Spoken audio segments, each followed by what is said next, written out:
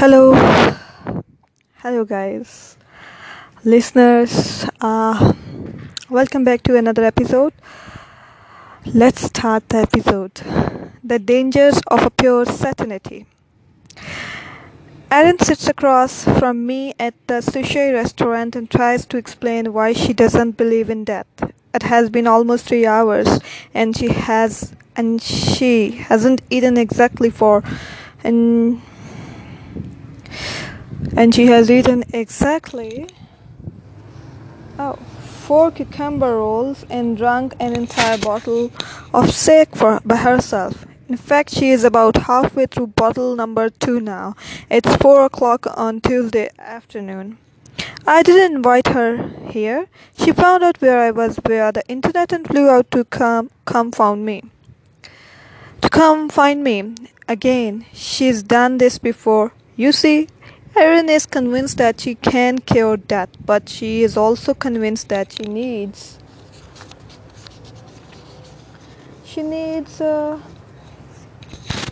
my help to do it, but not my help in like a business sense. If she just needed some PR advice or something, that would be one thing. No, it's more than that. She needs me to be her boyfriend. Why? After 3 hours of questioning and a bottle and a half sick, it still isn't clear. My fiancé was with us in the restaurant, by the way. Aaron thought it's important that she be included in the discussion. Aaron wanted her to know that she was willing to share me, and that's my girlfriend, now wife, shouldn't feel threatened by her.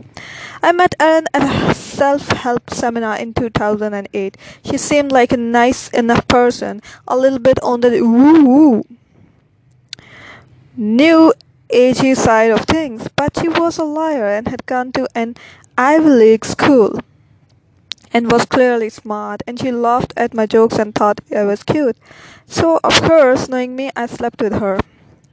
A month later, she invited me to uproot across the country and move in with her. This struck me as somewhat of a red flag, and so I tried to break things off with her. She responded by saying that she would kill herself if I refused to be with her. Okay, so make that 2 red flags. I promptly blocked her from my email and all my devices. This would slow her down but not stop her. Years before I met her and had gotten into a car accident and nearly died. Actually, she had medically died for a few moments. All brain activity had stopped, but she had somehow miraculously been revived. When she came back, she claimed everything has changed. She became a very spiritual person. She became interested in and started believing in energy, healing, and angels and universal consciousness and tarot cards. She also believed that she had become a healer and an empath and she could see the future. Wow, look at the Aaron. And for whatever reason, upon meeting me, she decided that she and I were destined to save the world together, to cure death, as she put it. After I had blocked her, she began to create new email addresses, sometimes sending me as many as dozen angry emails in a single day. She created fake Facebook and Twitter accounts that she used to harass me as well as people close to me. She created a website identical to me and wrote dozens of articles claiming that I was her ex-boyfriend and that I had lied to her and cheated her, that I had promised to marry her and that she and I belonged together. When I contacted her to take the site down, she said that she would take it down only if I flew to California to be with her. This was her idea of a compromise. Although through all of this, her justification was the same. I was destined to be with her. The God had preordained it.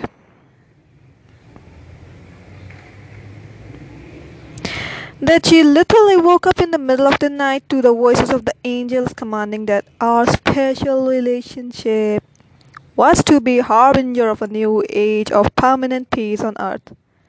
Yes, she really told me this. By the time we were sitting in the sushi restaurant together, there had been thousands of emails where I responded or didn't respond, replied respectfully or replied angrily. Nothing ever changed. Her mind never changed. Her beliefs never budged. This had gone on for over 7 years by then, and counting.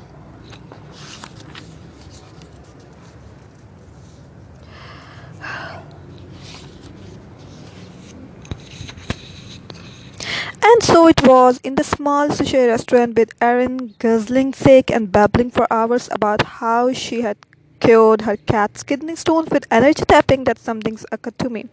Erin is a self improvement junkie. She spent tens of thousands of dollars on the book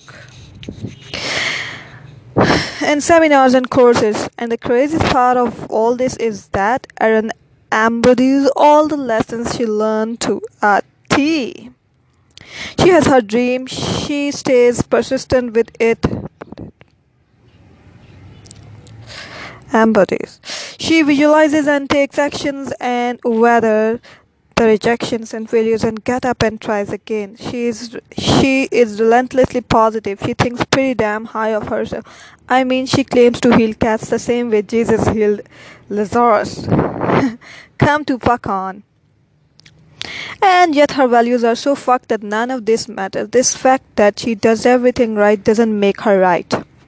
There's a certainty in her that refuses to relinquish itself. She has even told me this in so many words that she knows her fixation is completely irrational and unhealthy and is making both her and me unhappy.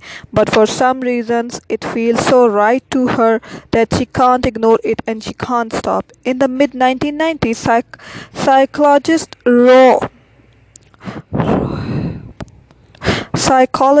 Roy Boymister begins researching the couple concept of evil. Basically, he looked at people who had do bad things and at why they do them. At the time, it was assumed that the people did bad things because they felt horrible about themselves. That is, they had low self-esteem. One of the Roy's first surprising findings was that this was often not true. In fact, it was usually the opposite. Some of the worst criminals felt pretty damn good about themselves, and it was this feeling good about themselves in spite of the reality around them that gave them the sense of justification for hurting and disrespecting others. For individuals to feel justified in doing horrible things to the other people, they must feel an unwavering certainty in their own rightness, in their own beliefs and deservedness. Racists do racist things because they are certain about their genetic superiority. Religious fanatics blow themselves up and murder dozens of the people because they are certain of their place in heavens as martyrs. Men rape and abuse women out of their certainty that they are entitled to woman's body. Evil people never believe that they are evil. Rather, they believe that everyone else is evil.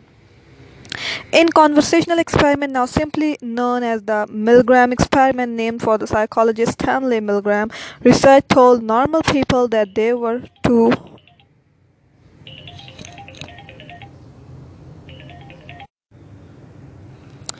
okay where we were um sorry guys where we were okay and punish them. They did, sometimes escalating the punishment to the point of physical abuse. Almost none of the punisher object or ask for explanation. On the contrary, many of them seem to relish the certainty of the moral rightness bestowed upon them by experiment. The problem here is that not only certainty unattainable, but the pursuit of certainty often breeds more and worse insecurity. Many people have unshakable certainty in their ability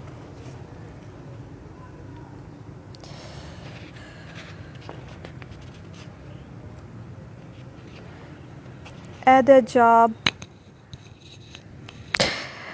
or in the amount of salary they should be making. But that certainty makes them feel worse, not better. They see others getting promoted over them and they feel slighted. They feel unappreciated and under acknowledged.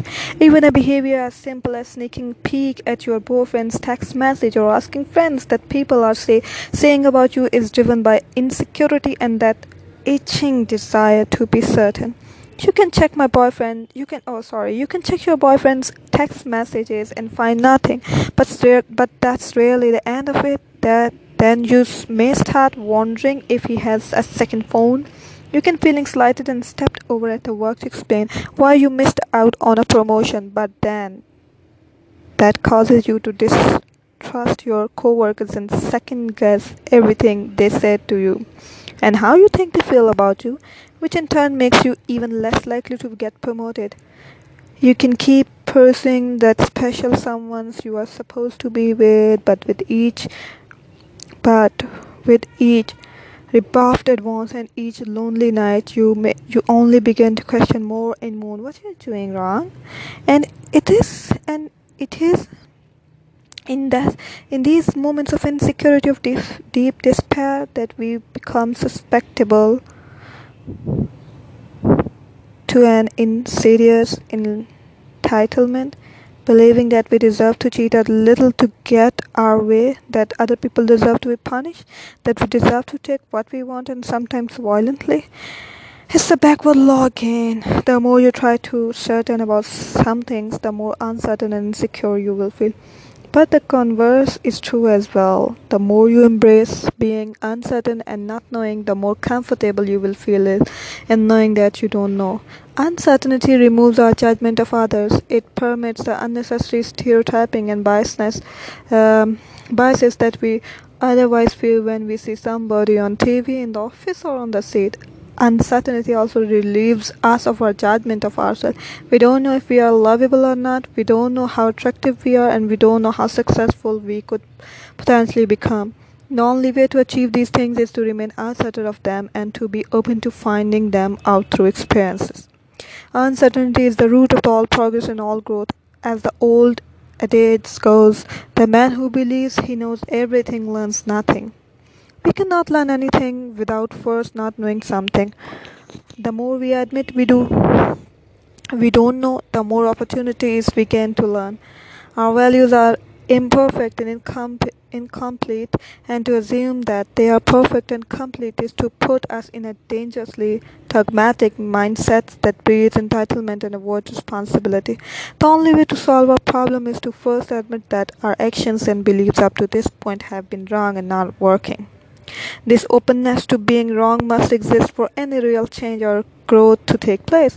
Before we can look at our values and prioritizations and change them into better, healthier ones, we must first become uncertain of our current values. We must intellectually strip them away, see their faults and biases, see how they don't fit in with much of the rest of the world to stare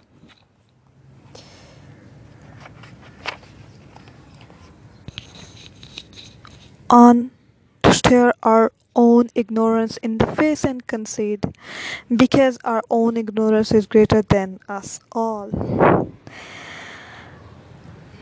Thank you very much. Thank you very much for listening this episode. Goodbye till next episode.